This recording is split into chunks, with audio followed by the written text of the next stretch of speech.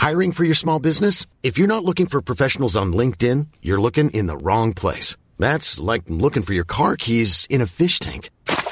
LinkedIn helps you hire professionals you can't find anywhere else, even those who aren't actively searching for a new job but might be open to the perfect role. In a given month, over 70% of LinkedIn users don't even visit other leading job sites. So start looking in the right place. With LinkedIn, you can hire professionals like a professional. Post your free job on linkedin.com/spoken today.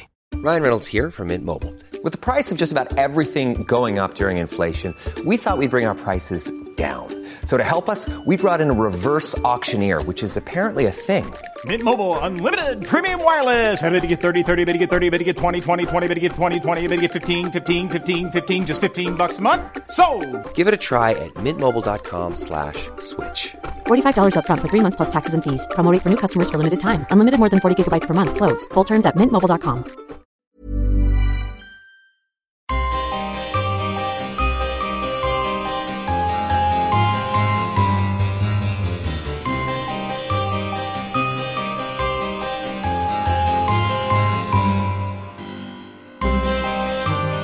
Welcome to the Poisoner's Cabinet. I'm Sinead. And I'm Nick. And this is your weekly podcast exploring the lives of the great poisoners and macabre murders from across the centuries and creating curious cocktails inspired by the tales that we tell. And it's an episode. Yes, it is. It's an episode. We have no idea what number it is. We always forget what number it is. After 100, it's just paled into just another episode. Sea of numbers. But yes, it's 108. Oh, so you do know what episode it was? Yes. It was all a jolly jape, was it? All of that? Yes, it just was a ruse. Fill in some extra time. Pretty much.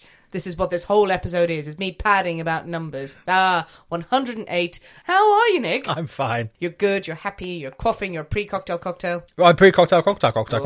Oh, you've got a big plan for the night, Absolutely. I see. Yeah, I've got plans. It's going to be exciting. Very good. What is the pre-cocktail cocktail? It is a Negroni. It has to be. It's generally usually is a Negroni. Gets you in the zone. Yeah, it does. And I should put the pen down that clicks. Yes, I'll hear that through editing. Otherwise I should be murdered halfway through the episode.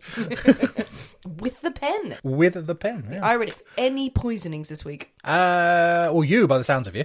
Only a slight cold. I mean, if I laugh really heavily, I will go into a coughing fit. Oh, good. Yes. But perfect for recording. Absolutely fine. It's no problem whatsoever. If I sound a bit nasal, it's just because everything's congealed. Well, that's a delight. Isn't it? I like to bring it. You also brought it to my house, whatever this plague is that you're carrying. I offered you the option of me recording remotely. I offered the option. You said, no, come over. Just so you have someone here to hurl abuse at, apparently. Pretty much. That's how it works. It is. It's how all the good poisoning stories start. I'm not going to poison anyone this week, apart from, I don't know, the air for infecting me. Right, so you're going to poison the air. I've not thought it through. I'd say I don't think you have thought that one through. No, I mean, generally these sorts of plans... plans... I think this leads to bigger problems. I'm not the kind of person who can plan out a long plotted revenge against the elements. I would admire myself a lot if I did. I'd be the whole time. I'd be like, wow, you're really taking this plot against the air seriously. Yeah. It's good to know. Good to know you have that commitment behind you. Well, speaking of plotting against the elements and being entirely congealed, I think it's time for us to thank our delicious Patreon subscribers. Oh, yes, indeed. And I hope they are not entirely congealed, because that sounds desperately unpleasant. Well, they're congealed in a nice jelly. No, none of that. No congealing at all for anyone ever. Okay, not in aspic. No, not in anything. It is not a good verb. I congeal, you congeal, she congeals. It's like, no, that's not pleasant. Moving on. So anyway, thank you to the very non-congealed Canagabble. I may have pronounced that entirely wrongly. And to Jessie Ann 81. Lovely, lovely, very sexy Patreon subscribers. Indeed. Thank you very much for joining us. Hoping there's lots of exciting things going on over there. You're hoping that there are? I'm hoping there's lots of exciting things. There are. Good. I'm glad they're still there. News for you, Nick. There are. I'm glad they're still there. It's a wonderful place, Patreon. It's a lovely, lovely place. Do come and join us on the platform if you haven't already. Maybe you've dipped your toe in. Maybe you've had a little break. Now's a good time to rejoin. It's also available as a gift to your friends, families, and enemies. You can. You can, absolutely. You can buy an annual subscription. Fling that at someone. Absolutely. Just in the street. Chuck it at them. Yes. Listen to this. It's awesome. Like giving out free hugs, but obviously paid for. And not a hug. And odd. Do that. If we I think this is another example of Sinead's not really thinking things far ahead. As I said, if I started a cult, it would be very fly by night. Well, Nick, are you ready? to drink cocktails and talk of poison. Talk of poison. Should mix it up. So it would say, well, I'm intrigued. You've mixed that one up. I want to know the alternative is. Or we could drink of poison and speak verily of the cocktail. That sounds so fun. Well, which one do you want? I don't know anymore. Should we go with the first one? Oh, yeah, if that was a good one, then okay, let's do that. That involves more living. So let's go with the first one. Hooray, hooray, hooray. It is Nick's story this week. But of course we can't possibly have a story without a cocktail in hand. As you know, dear listeners, every week we choose a secret ingredient that is inspired by the tale that we will tell. And it will flavour our cocktail of the week. So with Nick's story, he gets to choose the secret ingredient. And the secret ingredient is, Nick? It's a lovely little snake. It's a lovely little snake. It's a little slithery snake. Every time there's an animal theme, you always go, it's a lovely little poisonous snake. I must say, choosing the picture for the secret ingredient post on social media today was a joy, because there are many, many good snake pictures out there. I was particularly pleased with the one I chose. Oh, I could have used the picture of you covered in snakes. Oh, you could have. No, that one massive, snake. well, it was a massive anaconda type thing. It wasn't an anaconda, Nick, in the streets of Canterbury. 20 foot long. Eyes the size of saucers. That they were. No, as we've said before, there was a day where the tropical animal shop, tropical pet. It was a tropical shop. It was a tropical shop. And there were animals in it. But they were out on the street having a bit of an open day, and I marched straight over there. Did it give me that snake? Yeah, and had a boa constrictor put round me. And the boa constrictor did not want to let go to the point where the guy got scared. That's generally what they don't. Yeah, it was great. Love a snake. I love a snake. Absolutely love them. I think they're gorgeous. I would own one if it was in any way nice to do so. They're huge. Yeah, less strokeable as well, I feel. No, they love being stroked. Really? They're cold-blooded, so they want to nestle down and be warm with you, and you give them a little stroke. They love it. No, none of that. No. Then they eat you. Yeah, they definitely do that. Yeah, eventually, they will eat you at night. That's less tempting, I have to say. You're not a fan of a snake, are you? No, I'm not frightened of snakes. I mean, if I saw one, I wouldn't like to go near it, but I don't run away from them. I won't run away. But I don't particularly want to have them in my house. Okay. If there was one here now, I would be alarmed. Well, I'm glad we've covered that. Look, if you're going to put an animal as a secret ingredient, we're going to have a chat about it, because, as you know, I will have feelings. So many feelings. There are some snake liqueurs. There are drinks involving snakes. There are various drinks with snake wine. Yes. All those sorts of things. What's snake wine? Snake wine is a wine with snakes in it. Is it just like a Merlot? It's just got a it's not wine. It's just like a spirit, like a vodka, pretty much, in a bottle which you put a snake in, and it sort of supposedly flavors the spirit in a snaky way. Is the snake alive? No, not at the time. Right. Okay. No, very much a dead snake. I think relatively freshly dead snake, not like roadkill snake. No, that would be weird. That would be weird, apparently, yes, no. My dad bought me, because he used to travel a lot for work and things, and he once bought me and my brother back a bottle with a cobra in it. It was literally still with snake wine. It was a cobra in a bottle of alcohol. How big was the bottle? Just a normal, like 70, well, like a litre-sized thing. And it had a fucking cobra in it. Oh my, how did you get that through customs? God knows. I think nothing to declare. No, nothing to declare at all. Just me and my 9 bottles of Cobra wine. What did you do with it? Did you drink it? Oh God, no.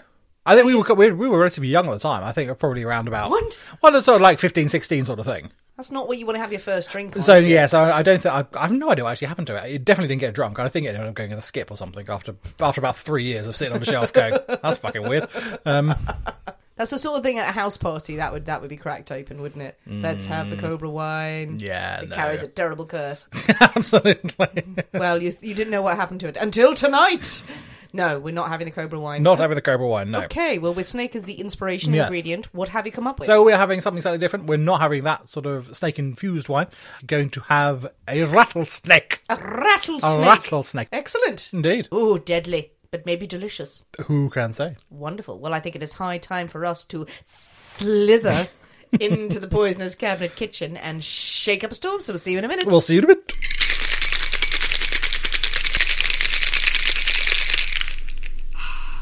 And we're back. Hello. Oh, Nick, a rattlesnake. A rattlesnake. Now, this looks very pretty. And it's... The way you've done it, I don't know if it's... I'm assuming it's intentionally done like that, but we have a really, really lovely kind of amber yellow drink, a foamy head, and it's like in the head you've put the snake bite marks in it? Well, see, I did that, and then I hadn't twigged that, and I did something just random squiggly patterns on mine. I had not twigged like the bitiness. I had not. Yeah. I had not considered, but I'm going to say yes, I did that entirely on purpose. You'll see it in the cocktail pictures that we share this evening. But yeah, the way Nick has done my one, it does look like the teeth marks, the fang marks. Fair enough, let's go with that. Of a snake? You've done very well, Nick. Well done, you're me. genius. You absolute I'm genius. so you. very good. Ooh, what's it going to taste like? Is it going to take snaky and rattly and Rattly. a poison, a venom? Venom. It tastes venomous. That's Yeah, my way of saying rattlesnakes it. pretty deadly, aren't they? Pretty deadly. Okay. It's not as deadly as an anaconda, which just eats you. These are my very, very tenuous snake facts here. Excellent snake facts.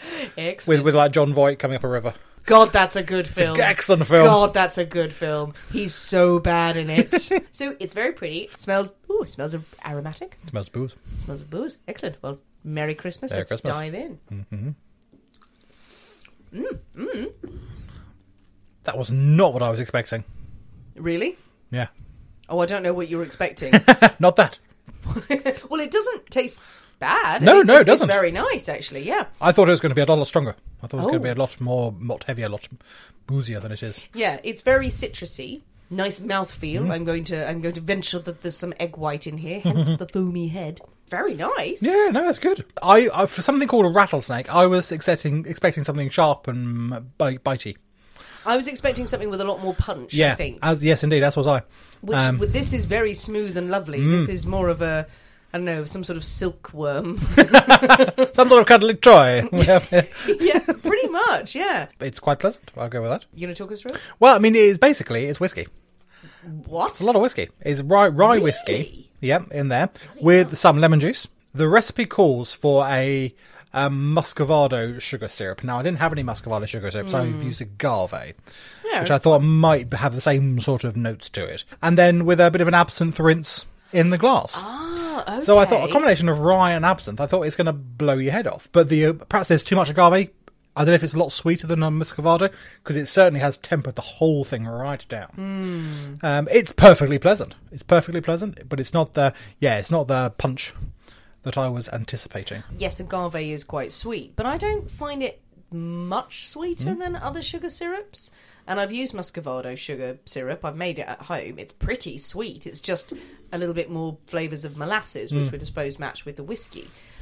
It's a sweet cocktail. I'm not going, oh my God, it's over the top. But maybe it's the egg white in there. Oh, there is an egg white in there as well. As Sinead did say. There is an egg white, yes, which you get the lovely foaminess is due to a need to an egg white. If you just had that neat without the egg white, I don't know if that would change the flavour profile so much. I think it is the combination of the lemon and the sugar are really mellowing the whole thing down, whole thing out. yeah, that's really intriguing because I would be intrigued to try it with a lot less sugar. Because it's a lovely drink. It really is really nice. And we're nitpicking. It's 108 episodes, so we're going to nitpick here. I guess, yeah, we were expecting something sharp and punchy for a rattlesnake. Maybe it's just down to the naming of it. Yeah, potentially. It's a really clever cocktail because, again, nice. I would not have said that there was whiskey in there. The absinthe it's a rye, as well. a rye whiskey. Well, a rye. It's still bloody whiskey. It's still whiskey, It's still absolutely. whiskey. It's still a not whiskey. gin, is it? It's not gin. But with the absinthe rinse as well. That's foxed me. That's foxed me. Couldn't have told you what was in that apart from lemon and egg white and the venom of a snake that is not very powerful. Not very powerful at all. Oh my God, is that what being bitten by a rattlesnake is like? Unlikely. You go into a fuzzy, snuggly, kind of lovely, warm place. And then your face melts. Okay, Probably that's not what a rattlesnake bite does either. You've been watching Raiders of the Lost Ark too much and getting very confused. Very confused about what's going on there. Fallen asleep watching one film, woken up with another one and went, oh, that's how snake bites work. Yeah, right. absolutely. Well, I'm very happy to drink it. No, absolutely. We'll go with that. But we're still going to pick at it all night, aren't we? We have become very picky and judgmental. If we'd been What served do you mean we've this, become picky and judgmental? more so. I didn't think it was possible, Nick. If we had this on week, I don't know, 5 of this show, we'd have gone, what a triumph, what a lovely thing. We're like, no, the name and the combination of things is not quite right. Do it again. Well, you'll have to mix up more later, and then we'll experiment. But with our rattlesnakes, cautiously in hand. Cautiously, because we don't quite trust them. And I don't quite trust this cocktail, but I'm going to drink it. Is it time for a story? It most certainly is. Yay! Most certainly is. So I'm going to get right in there, and we're going to reveal the naming of our cocktail, our secret ingredient, pretty much straight away. And some of you may well have guessed who we're going to talk about today. Okay. So we are going to have the story of Charles Sobhraj, a killer who became known as the Serpent. Right. Oh, okay. Okay. So there we go. We're right in there. Okay. Now, I would say that is quite a cool serial killer sobriquet. The Serpent. It's a good name. He was also known as the Bikini Killer. Okay. which is so much less cool. I did not know that he was called the Bikini Killer. Also the Bikini. The Serpent was a much later development. Yes. At the time, it was the Bikini Killer. That is a B movie. Yeah, absolutely. The Serpent and the Bikini Killer is a brilliant B movie that I want to watch. Yeah. Bikini Killer, that is... I think there must be a film that's called that, actually. The Bikini Killer. What did he do? I don't know. He killed bikinis. Or he killed wearing a bikini. He hated bikinis. He killed them all. I've heard of your man. Good. Because I can't pronounce his surname. Sobhraj. I've heard of the Serpent. I know there's been a TV show about him recently. Did not watch it, so I really don't know the story. Well, you're quite right. So I have been planning on doing this story for quite some time. It's been from the very first us talking about doing this podcast. He has been on my list. I think it was January 2021. Yeah. The BBC brought out the series, a TV series called The Serpent, based on a dramatisation of this chap's life. Yeah. Then I thought, oh, you bastards, I can't do that now because he's all over the place and everyone's going to know. So I put it on the back burner. But I thought, it's 2022 now. Yeah. Everyone's forgotten what that TV series was about. So let's do it. Great. We shall begin at the beginning. It's a very good place to start. Charles was born Hochand Bhawani Gamukha Sobhraj. Okay. This is a real name. From where? Born in April 1944. He's the illegitimate son of a Vietnamese peasant girl and a very wealthy Indian merchant who was living in Saigon, now Ho Chi Minh City in Vietnam. Now, despite promises of wedding bells, soon after his birth, Charles's father abandons his young son and marries an Indian woman, leaving Charles and his mother to fend for themselves. Oh. Now, not long after this, Charles's mother begins a relationship with a French lieutenant who is stationed in Vietnam. And when Charles was 4 years old, they marry. And they go on to have several children of their own between them, who unfortunately certainly receive more attention, more love, especially from their father. Charles is somewhat left out in the cold. Now, after the Second World War, the French, with the help of the Brits, obviously, are trying to re-establish control of all their sort of former colonies that have been liberated or invaded during the war, and sort of Vietnam was invaded by Japan and such. Yes, come crawling back, have you? So the French and the Brits try and re-establish their control of these colonies. The Vietnamese go, no, don't think so, thank you, we're fine. And there was quite a vicious battle between the sort of communist Vietnamese and the French and British forces trying to re-establish colonial control. It's not a fun place to be. And eventually, in 1953, Charles's stepfather takes the whole family back to France. Oh. It's just a miserable place to live, and they witness some horrendous things. But even back in Europe, Charles hates his life in France, especially the Catholic boarding school in Paris, where he's sent to be pretty much out of sight, out of mind. He is the only one of sort of an Asian descent in this boarding school full of sort of French lads. So everyone calls him names and they're very mean to him and no one talks to him. It is not a fun place to be at all. But apparently he is able to pull off an excellent Charlie Chaplin impersonation, which is why he gets the name Charles.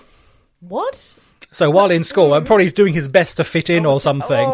So he starts impersonating the people he sees on in the films or something of the day. Yeah. So apparently he's quite good at this Charlie Chaplin bit that he does. Probably a lot of the sort of the French kids as well, not being able to pronounce his actual name particularly well, struggling with that. Going, well, Charles is easier for Charles is easier for to say. So and Charles sticks. Okay. He hates life in France so much that he runs away twice. He goes all the way back to Vietnam to try and connect with his father.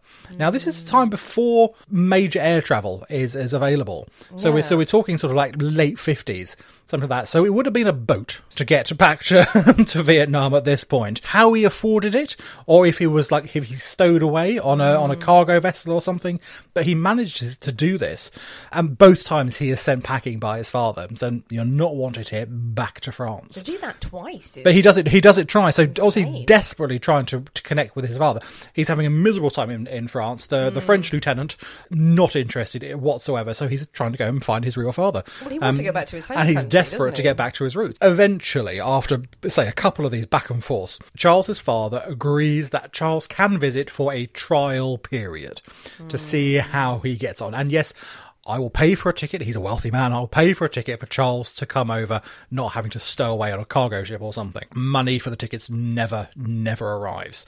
And Charles is distraught and furious about this, what he sees as this sort of betrayal, really. Yeah. And he turns to robbery, car theft, any sort of petty crime in France, primarily to try and get enough money to get a ticket together to go over, and he ends up in jail. But far from deterring him from a life of crime, as jail is meant to do, he actually thrives inside, making connections with various criminal gangs who operate throughout the city. How old around this time? So probably around this time, he is going to be mid-teens. Wow. Sort of, late teens, I think. It's a very sad start, isn't it? Yeah. Just this desperation to go home, I guess, and also for Daddy to recognise him. Yep. And, clearly a man of power and a man of wealth. Maybe he's not the favourite child at home. Yeah. And the second, with his stepfather either. Yeah, absolutely. So his father's got a new life with his new wife and I think new children. His mother's got a new life with a stepfather and new children there, and he's sort of left going, will someone love me? Well, it's not a very nice time or place to be an immigrant, really, is it? Not at all. And France is just coming out of being after the Second World War, so France is as poor as anything as well, trying to rebuild after that disaster. When he is finally released, he still continues with his goal of trying to reconnect with his father, and he finally gets back to Vietnam. The family reunion is somewhat tense.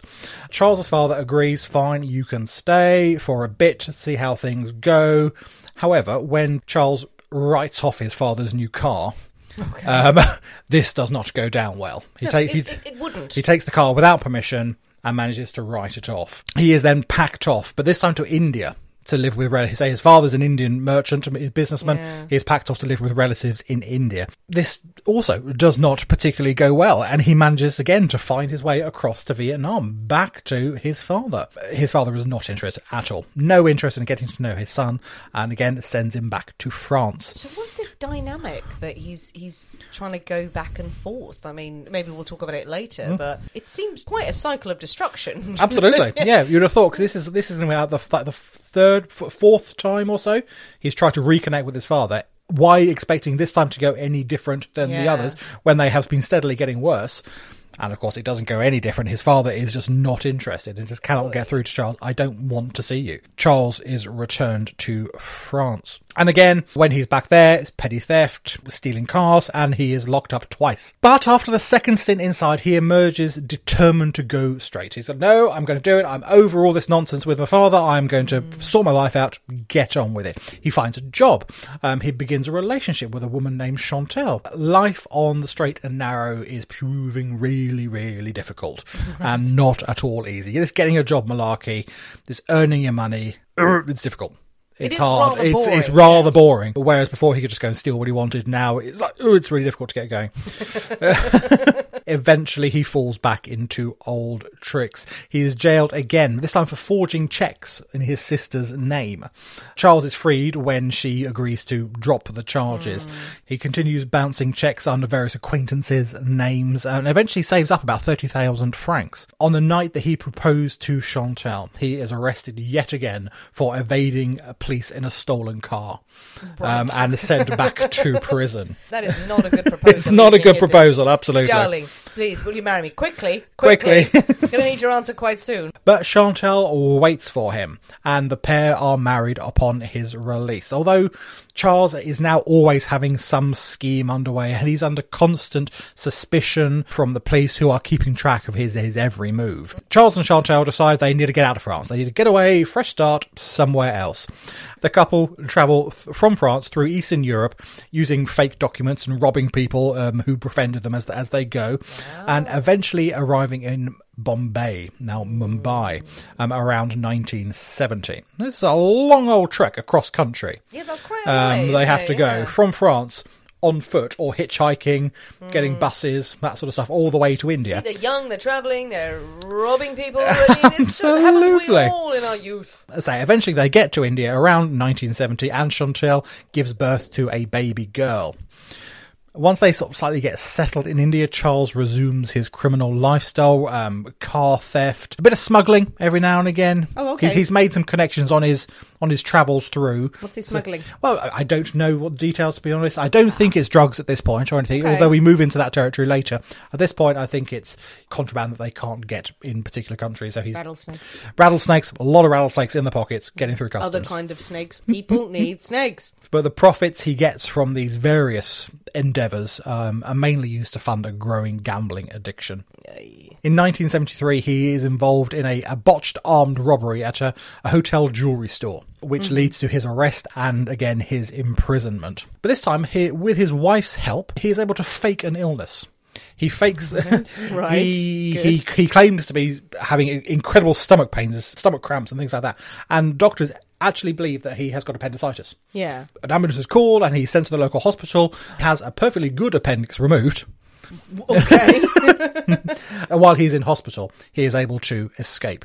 He makes his escape. Wait, he goes through with the operation. Goes through with the operation, apparently. Couldn't he have... What? I'm sure at the time the plan was I shall escape before they operate. But either he's under such tight guard, they think, well, afterwards we can let the guard down a bit because he's drugged up and stuff like that. He's in no state to run anywhere. He was acting too well. The doctor was like, no, we must operate immediately. No, give me 20 minutes. Just let me lie down in this darkened room in here. No, out it comes. Yeah. So he's crawling out of the hospital. Yeah, let me lie near this open window. I'll be fine. I need a fresh air. Fresh air, that's what I need. Fresh air and a walk on the beach. Yeah, I mean, they are captured pretty quickly. Say he's not I'm not able... surprised, he's probably bleeding yeah, out. Exactly. They follow the blood trail around the corner and there he is. So he's not able to get far. And this time he actually resorts to begging his father for money to bail him out. His father is not happy but does agree and sends this money to sort him out. And once he is out, they flee India, this time for Afghanistan. Now in Kabul, the couple resume their habit of robbing tourists. Now these tourists are following the hippie trail, the overland route from between Europe and India. So it runs through Turkey, Iran, Afghanistan, Pakistan, Nepal, India. So it's a long and a lot of people made this travel sort of in the 60s, 70s. Yes, to reconnect with their sort of the Eastern mysticism of the time and such like. These were prime targets for Charles's schemes.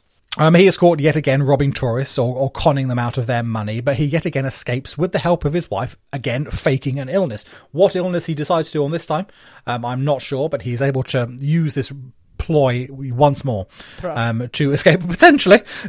It's really itchy. It's need yogurt. This time, though, Chantal has actually had enough. I'm not surprised. They have a young daughter in tow as well, and they cannot be constantly on the run, thieving their way around the world. It's not the way to bring up a young family. Chantal ends up returning to France with their child and vows never to see Charles again. Now, freshly escaped and with only himself to look after, Charles leaves Afghanistan and flees to Iran. Charles spends the next 2 years pretty much on the run, stealing passports as he needed, travelling throughout Eastern Europe and the Middle East, always making local connections with the various criminal gangs of the cities and countries he passes through, delving deeper and deeper into a very murky world of drug trafficking as he goes. He ends up in Istanbul and is joined by one of his younger brothers, Andre, who quickly becomes a pawn in many of Charles's schemes. Now, Andre is out there trying to reconnect with his older brother, very much looks up to his older brother. Oh, you imagine him just turning up, bright-eyed, little backpack and baseball cap on his thing. Yeah. Hey, big brother, I'm here to reconnect. Show me the sides. I will definitely show you the sides. Exactly. Hold all of this stuff for me, and if anyone asks, it's just a packet of cake. Absolutely fine. I'm taking this from my brother. He trusts me so well. Oh, dear God. Yeah, so this is one of his stepbrothers from France. So Charles does not look fondly on these relations. But Andre is out there trying to reconnect with his brother. No, don't do that. Andre, you're a fool. The brothers are indeed eventually arrested in Athens after one of their schemes goes awry. Charles escape, yet again using his patented feigning illness ploy, but his brother is apparently not in on that particular plan, and Charles abandons Andre to serve an 18-year prison sentence in Greece. Oh my God. So now on the run yet again, Charles financed his lifestyle by either posing as a gem dealer sometimes or as a drug dealer, depending on the company he was in. Posing as. Posing, right, well, okay, he pretty much was a drug dealer. I'm not sure whether gem dealer, probably for the slightly higher sort of people who aren't interested in your drugs, people who want looking for something a bit more fancy. I'm a rare stones dealer. As you walk down the street, you're always looking for different people on the different corner. Drugs? No, I want something different. You want some gems? You want some gems? You want some gems? Over there's someone just selling money. No, that's an ATM. We're confused. But it seems to work on the different types of people he's after, and he befriends many of these travellers and strikes when they let their guard down, either robbing them blind, conning them mainly out of cash. In Thailand, he meets Marie-André Leclerc from Quebec. Now, she is one of these many tourists looking for adventure in the Middle East, and is quickly enamoured with Charles and his life of adventure, his ability to get drugs very easily. Always a plus. I'm sure this helps, but she becomes entirely devoted to Charles. Frequently turns a blind eye to his crimes and his various affairs with any woman who comes along, really. But she is more and more besotted with Charles. Charles starts to build up a bit of a loyal group of followers around him. He would help people out of difficult situations so that they became almost indebted to him. Really, more than willing to repay the various kindnesses, the various favours that he had used to help them out. What they didn't know is that Charles was the one who had organised their misfortune in the first place. In one case, he helped two former French policemen named Yannick and Jacques to recover their passports that, in fact, he himself had stolen. Charles had stolen them, and then I'll help you with all my connections and everything. We'll go to the police, we'll find your passports, and then here are your passports. Brilliant. And they are delighted and will do anything to help him. Indebted to you. Absolutely. And they're reliant on you. Precisely. In another scheme, he provides shelter and comfort to another Frenchman, Dominique Renaud, who's near death from dysentery. It was actually the result of poison Charles had given him. And Charles nursed him back to health. And of course, Dominique is entirely beholden to Charles and so grateful that he came across this guardian angel on his travels who was able to help him. Around the same sort of time, he's also joined by a young Indian chap, AJ Chowdhury. Now, he himself has got a bit of a sketchy reputation. He's a bit of a con man, a bit of a petty thief, and he becomes sort of Charles's lieutenant, really, sort of second in command. Charles seems determined to build almost a criminal family, a bit of around him. I think he was aiming for sort of almost like a Manson-style following around him. He very much believed that he was a cult leader in the making. He was going to be one of the big names. Hey, I'm Ryan Reynolds. Recently, I asked Mint Mobile's legal team if big wireless companies are allowed to raise prices due to inflation. They said yes. And then when I asked if raising prices technically violates those onerous 2-year contracts, they said, "What the f*** are you talking about, you insane Hollywood ass?" So to recap, we're cutting the price of Mint Unlimited from $30 a month to just $15 a month. Give it a try at mintmobile.com/switch. $45 up front for 3 months plus taxes and fees. Promo rate for new customers for limited time. Unlimited more than 40 gigabytes per month. Slows full terms at mintmobile.com. Hiring for your small business? If you're not looking for professionals on LinkedIn, you're looking in the wrong place. That's like looking for your car keys in a fish tank. LinkedIn helps you hire professionals you can't find anywhere else, even those who aren't actively searching for a new job but might be open to the perfect role. In a given month, over 70% of LinkedIn users don't even visit other leading job sites. So start looking in the right place. With LinkedIn, you can hire professionals like a professional. Post your free job on linkedin.com/spoken today. Yeah.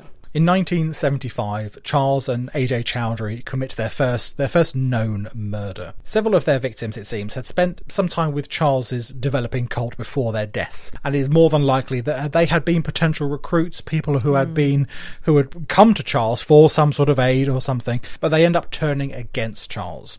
They seem to see through his facade that he puts up, this benevolent man, and they threaten to go to the authorities and expose his schemes. And obviously, he cannot allow this. No, that's never a good there's idea. never a good thing. If you come across some sort of benevolent leader who has lots of followers, and then you find out they're not doing nice things, don't confront them with it and say, "I'm going to go to the police," because it's not going to end well. No. Their first victim seems to be a young woman from Seattle, Teresa Knowlton. She originally had been is again enamoured with Charles, but had become slightly disenfranchised, mainly by him shagging everyone else he could find, which is generally not good, and the sort of witnessing some of the slightly more weird drug-related activities he's up to. So she wants out, really.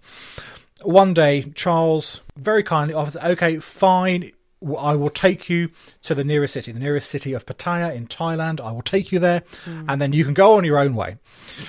Her strangled and burned body was found by police on the outskirts of the city. Now, soon after, Jenny Bolivar, another American tourist, was found drowned in a tidal pool in the Gulf of Thailand wearing a flowered bikini.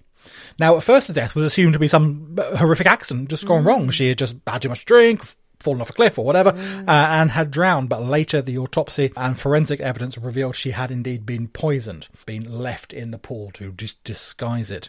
It was the flowery bikini that Jenny and several of his other victims later were found in that earned Charles the nickname the Bikini Killer. Just putting bikinis on the victims to make it look like they've been out swimming. Exactly, they've been out swimming. They're tourists, they don't know what they're doing, foolish people. Precisely. That's chilling. That's exactly what is thought. But when they would talk to friends and things, well, no, she didn't own anything like that. They are dressed up like this to disguise the crime. For Charles, murder seems to get easier and easier and easier. His next victim is Vitaly Hakim, a Turkish drug dealer who foolishly decides to try and compete with Charles, try and muscle in some of Charles's territory. He is beaten, his neck is broken, he is doused in gasoline and set alight. Well, that'll do it. That'll do it. I mean, absolutely. That's going to sort it out. Next, two Dutch students, Henk Bittange, who's 29, and his fiancée Cornelia Hemke, 25. They are invited to Thailand after meeting Charles in Hong Kong, so he travels around an awful lot. Not long after they arrive, the couple fall horribly ill.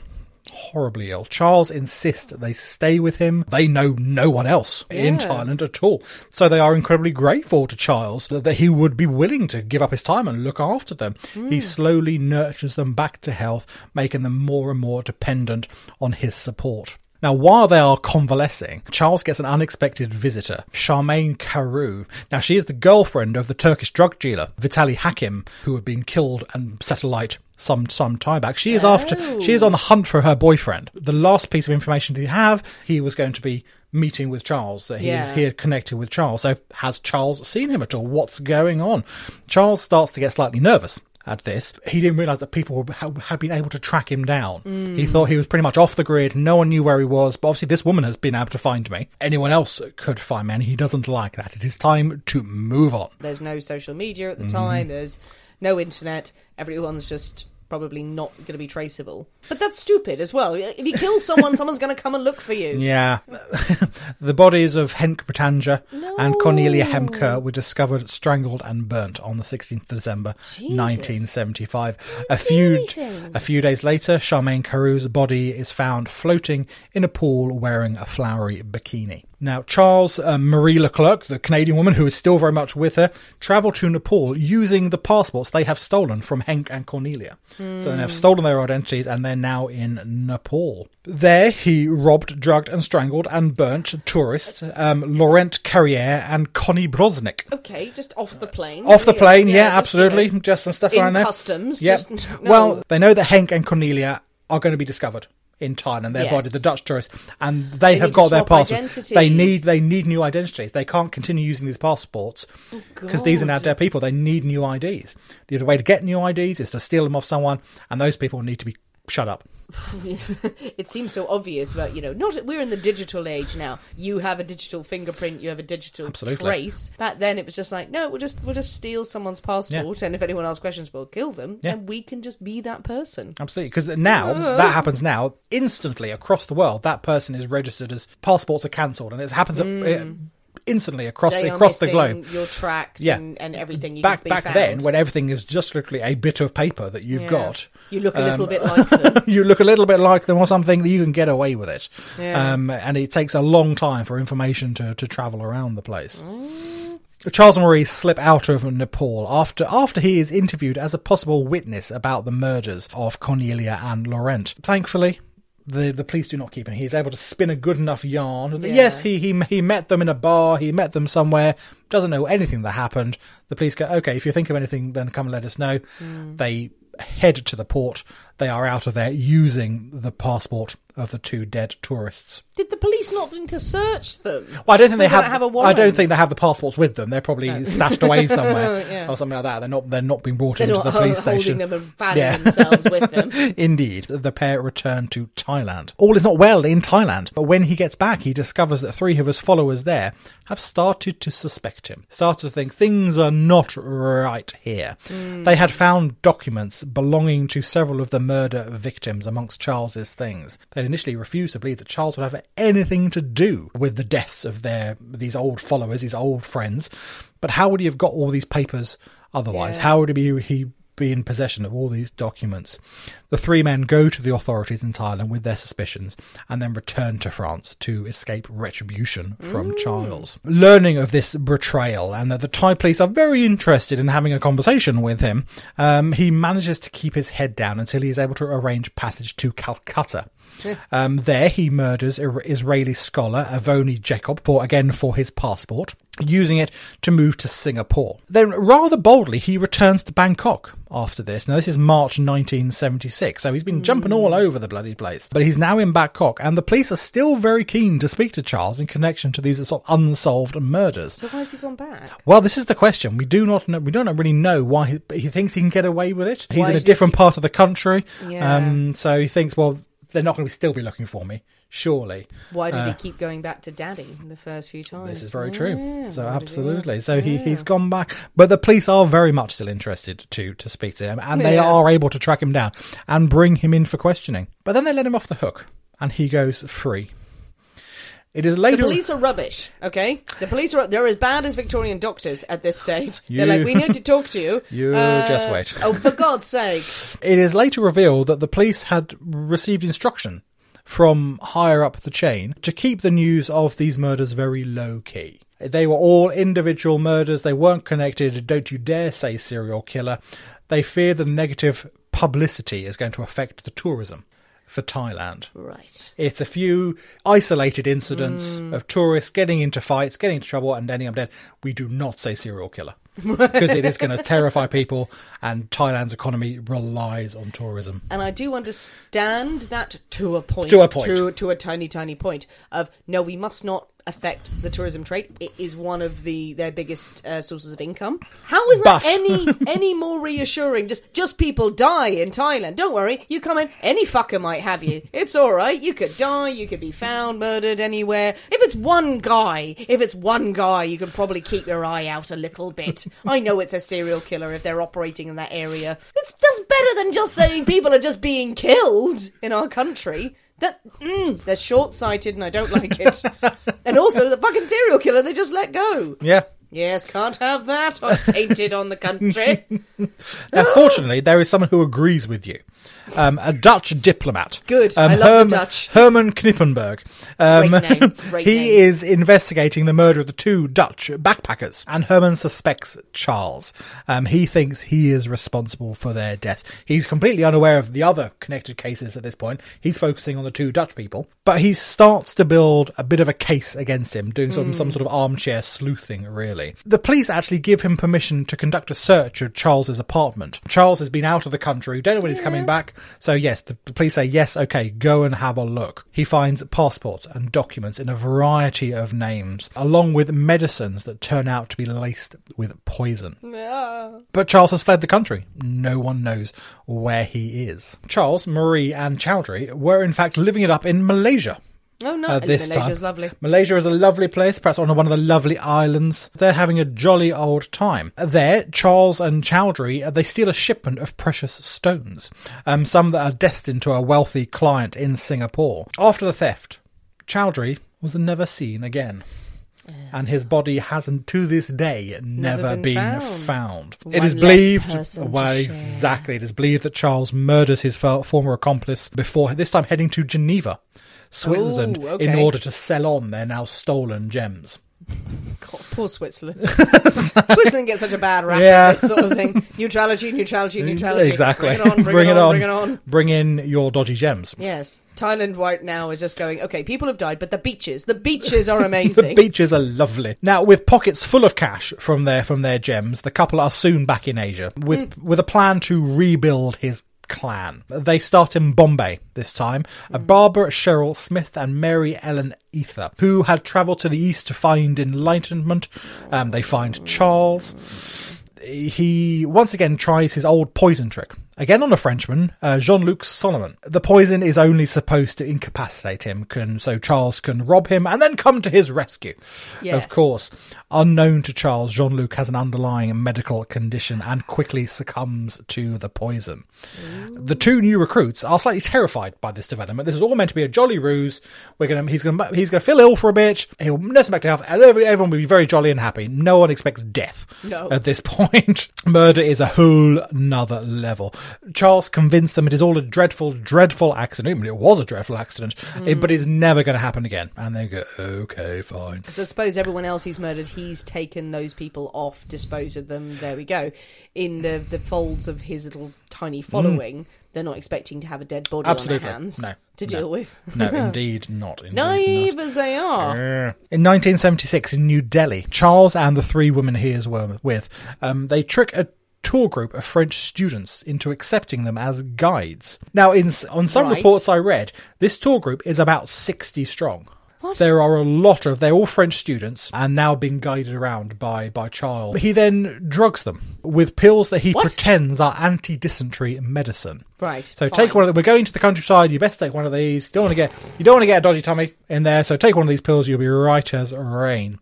However, the drugs start to act too quickly, and pretty much the students start dropping unconscious where they stand. Like within minutes of taking this drug, they're on the floor. A number of them quickly realise that they have been drugged, and they are able to overpower Charles. The bigger ones, then the drug is not taking effect quite as quickly, and they are able to overpower Charles and alert the authorities to what has happened to their friends. Charles, Marie, Barbara and Mary are all arrested.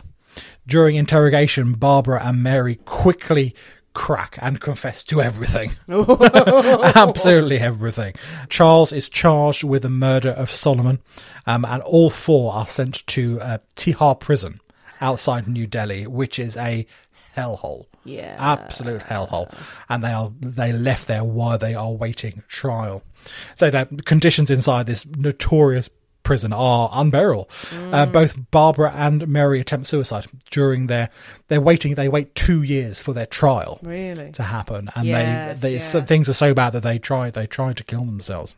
Charles, however, has entered prison with a variety of precious stones discreted about himself. Okay, nice. And with the right bribe to the right officer, the right warden, the right guard, he's having a great time.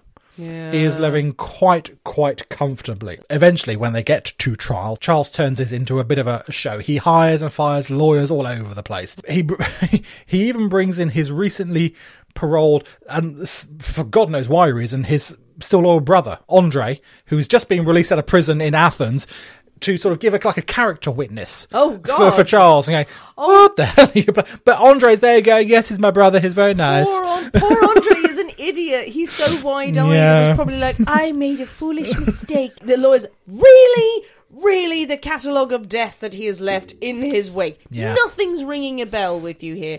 I'm sure it was all just a misunderstanding. Andre is an idiot and he deserves to go back to jail. Put him in jail for all of this business. Again, stupid.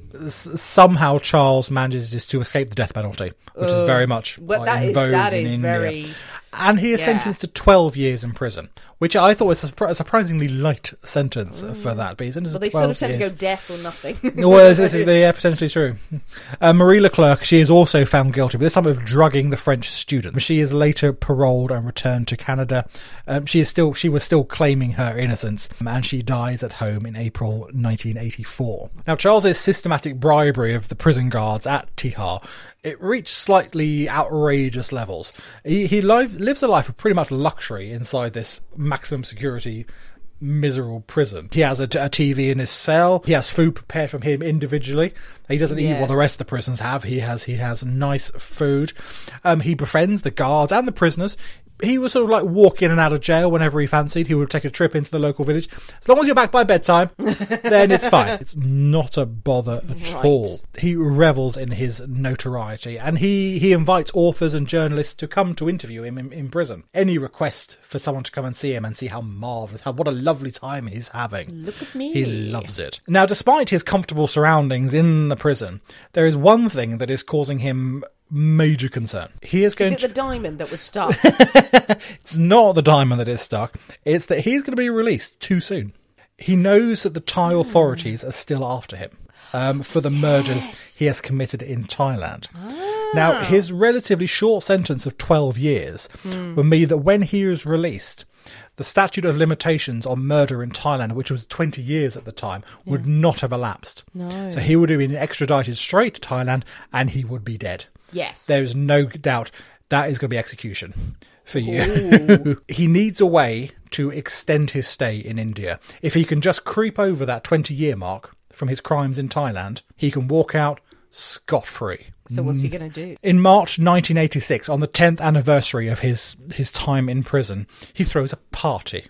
A lovely, great big party in the prison. For his prisoner friends and his guard friends. Everyone's welcome. No one's questioning that.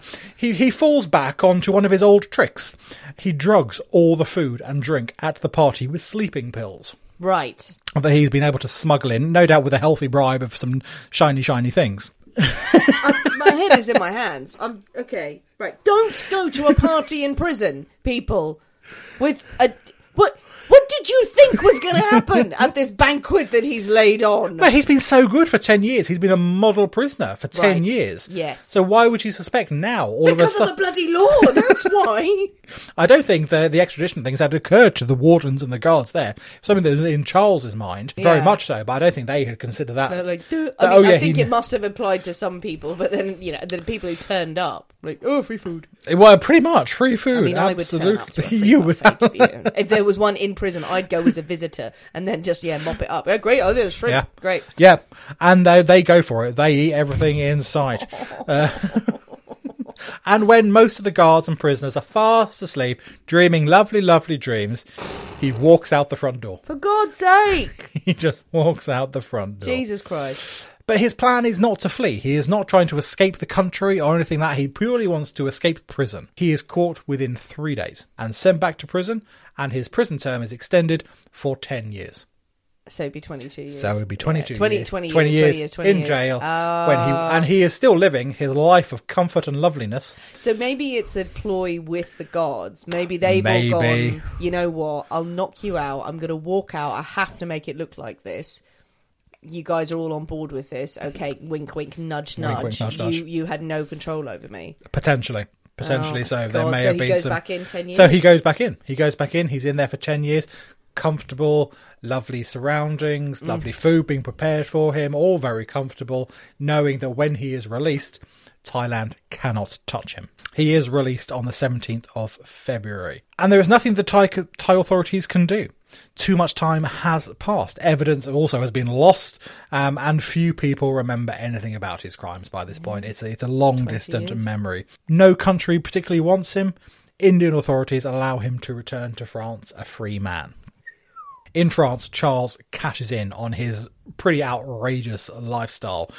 He charges extortionate fees for interviews, films, book rights. To his story, one French producer paid $15 million for the rights to be able to tell his story. As more and more details of his life are revealed and published in exposés and books, his ability to constantly sort of slither out of trouble earns him the nickname the Serpent. Now, had Charles been happy with his retirement and his newfound fortune, he would no doubt still be a free man to this day. But the draw to Asia seemed to be too much, and he returned to Nepal and hits the casinos. There he is recognised by a journalist at the Casino Royale in Kathmandu. Charles does his best to pass himself off as a regular tourist, but the journalist is persistent and was soon able to confirm it was indeed Charles Sobhraj he was trailing. The journalist notified the police, and 2 days later, Charles is arrested for the 1975 murders of Connie Brosnick and Laurent Carré, and he is sentenced to life in prison. And there Charles Sobhraj remains to this day. Oh, is he still alive? Still there. Oh my god. It's a crazy story. The crazy story of the Serpent. The Serpent. What a story, Nick. Woo-hoo! Thank you for that one. There's an awful lot going on there. It's a really interesting element of that, is this draw to go back to the scenes of the crime. Yeah, Also, absolutely. I can't help but keep linking it to the eternal kind of return to daddy, or to his home country. I can completely understand that, but wanting to go back, wanting acceptance, or just the ego, is it? That, no, I'm going to be recognised and I'm going to go and do whatever the hell I want in these places. Why would you go back? Are you just that God knows. egotistical, narcissistic, mad? Clearly, Mad, very much mad. Mentally was. Oh God, he feels like more of almost like a mafia boss rather than a cult leader. I mean, potato, maybe, but that he's trying to run a business, or he's trying to get recruits along who are reliant on him and can fund his lifestyle. I suppose it is more of a cult leader, really, isn't it? Yeah, But, because he's trying to build up those followers wherever he goes. But yeah, obviously, for whatever reason, he can't stay in one place, which I think No. probably you need if you're a cult leader. You need to have a base. You need to be that's it. relatively stable in this is where you're going to control. Yeah, he's got but he is desperate to run around most of Asia. Yeah. It would seem, from country to city to city. So that sort of ruthlessness seems to be potentially his downfall in cult terms. Yes. And also at the end of his life, where he could have just made money selling his disgusting story. And so did he admit in the end, when he was giving these interviews, did he admit to the murders? He never sort of saying, yes, I killed them. He would talk about the victims and things that, yes, he knew them, he'd met them, this had happened, that happened, but never outright saying, yeah, I killed this person. But going as close to and skirting around as much as he could without saying, yes, I did it, I killed them all. Wow.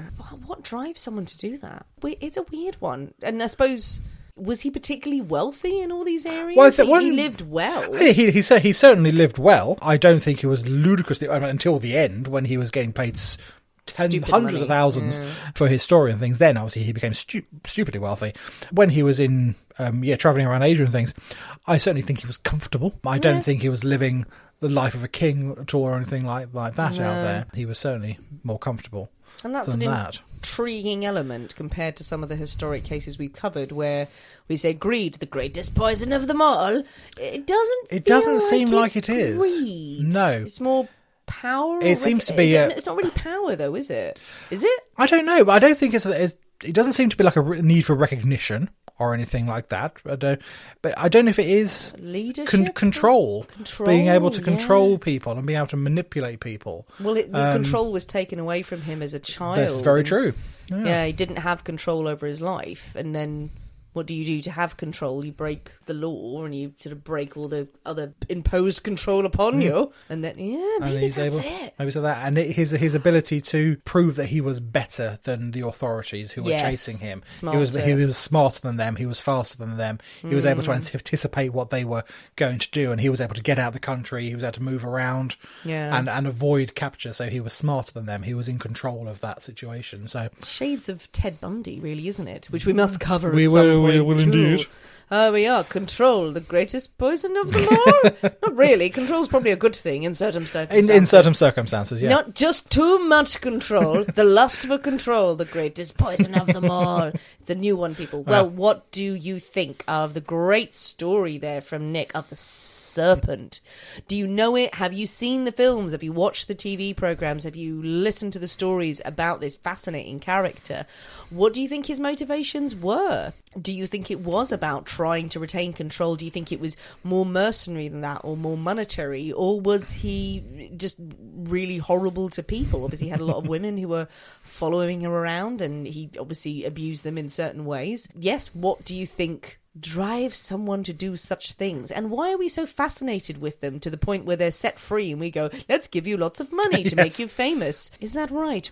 Are we doing that right now? Well, I was going to say, I was just going to say that. Aren't we doing exactly the same thing? We're not paying. We'd never pay a murderer for their story, I don't think. No, we wouldn't do that. I'd like to say I don't think. We wouldn't do that. But there is a fascination for these things. Yes, covering the story is one thing. Which is why true crime podcasts is the biggest category category out there, So of which that's- we are very grateful to be a part of. Exactly. We're very, very grateful you listen to us. We ain't paying any murderers for their stories. Other people will, and then we'll use that as source material. Precisely. Absolutely fine. Well, tell us what you think in the comments of any of the social media posts that you follow for this episode. Send us a DM. Talk about it amongst your friends over dinner this weekend and on a nice meal, not one that's poisoned. Please don't. Yes, share cocktail ideas, share stories, share tales of your favourite true crime episodes, and tell them all about the poisonous cabinet and the wonderful work that we did covering this case. But most importantly, you must mix up a rattlesnake. Absolutely. Yes, surprisingly nice. I am definitely going to try it with less sugar to see if it is a bit more bitey. I fancy something a bit more bitey, but it is delightfully pleasant as it is, so heartily recommend. And incredibly simple. Yes. Whiskey, sugar, lemon juice, absinthe, if you have it. If you don't, not the end of the world, and an egg white. Simple to make.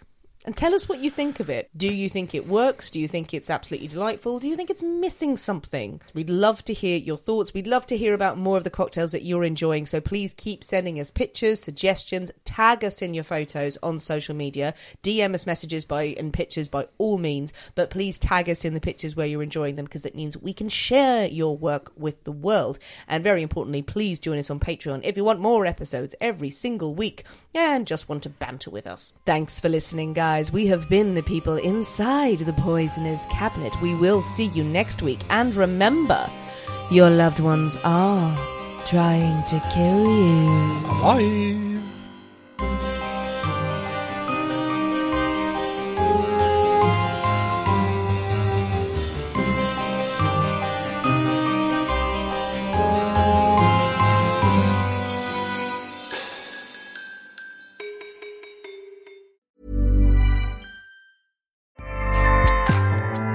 Acast powers the world's best podcasts. Here's a show that we recommend.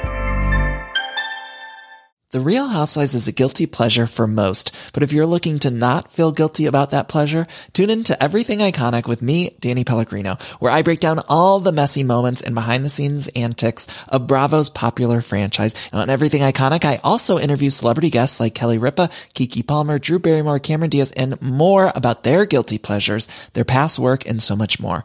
So if you're pop culture obsessed and find yourself watching way too much reality TV like me, tune into Everything Iconic with Danny Pellegrino, wherever you listen to podcasts. Acast helps creators launch, grow, and monetize their podcasts everywhere. Acast.com.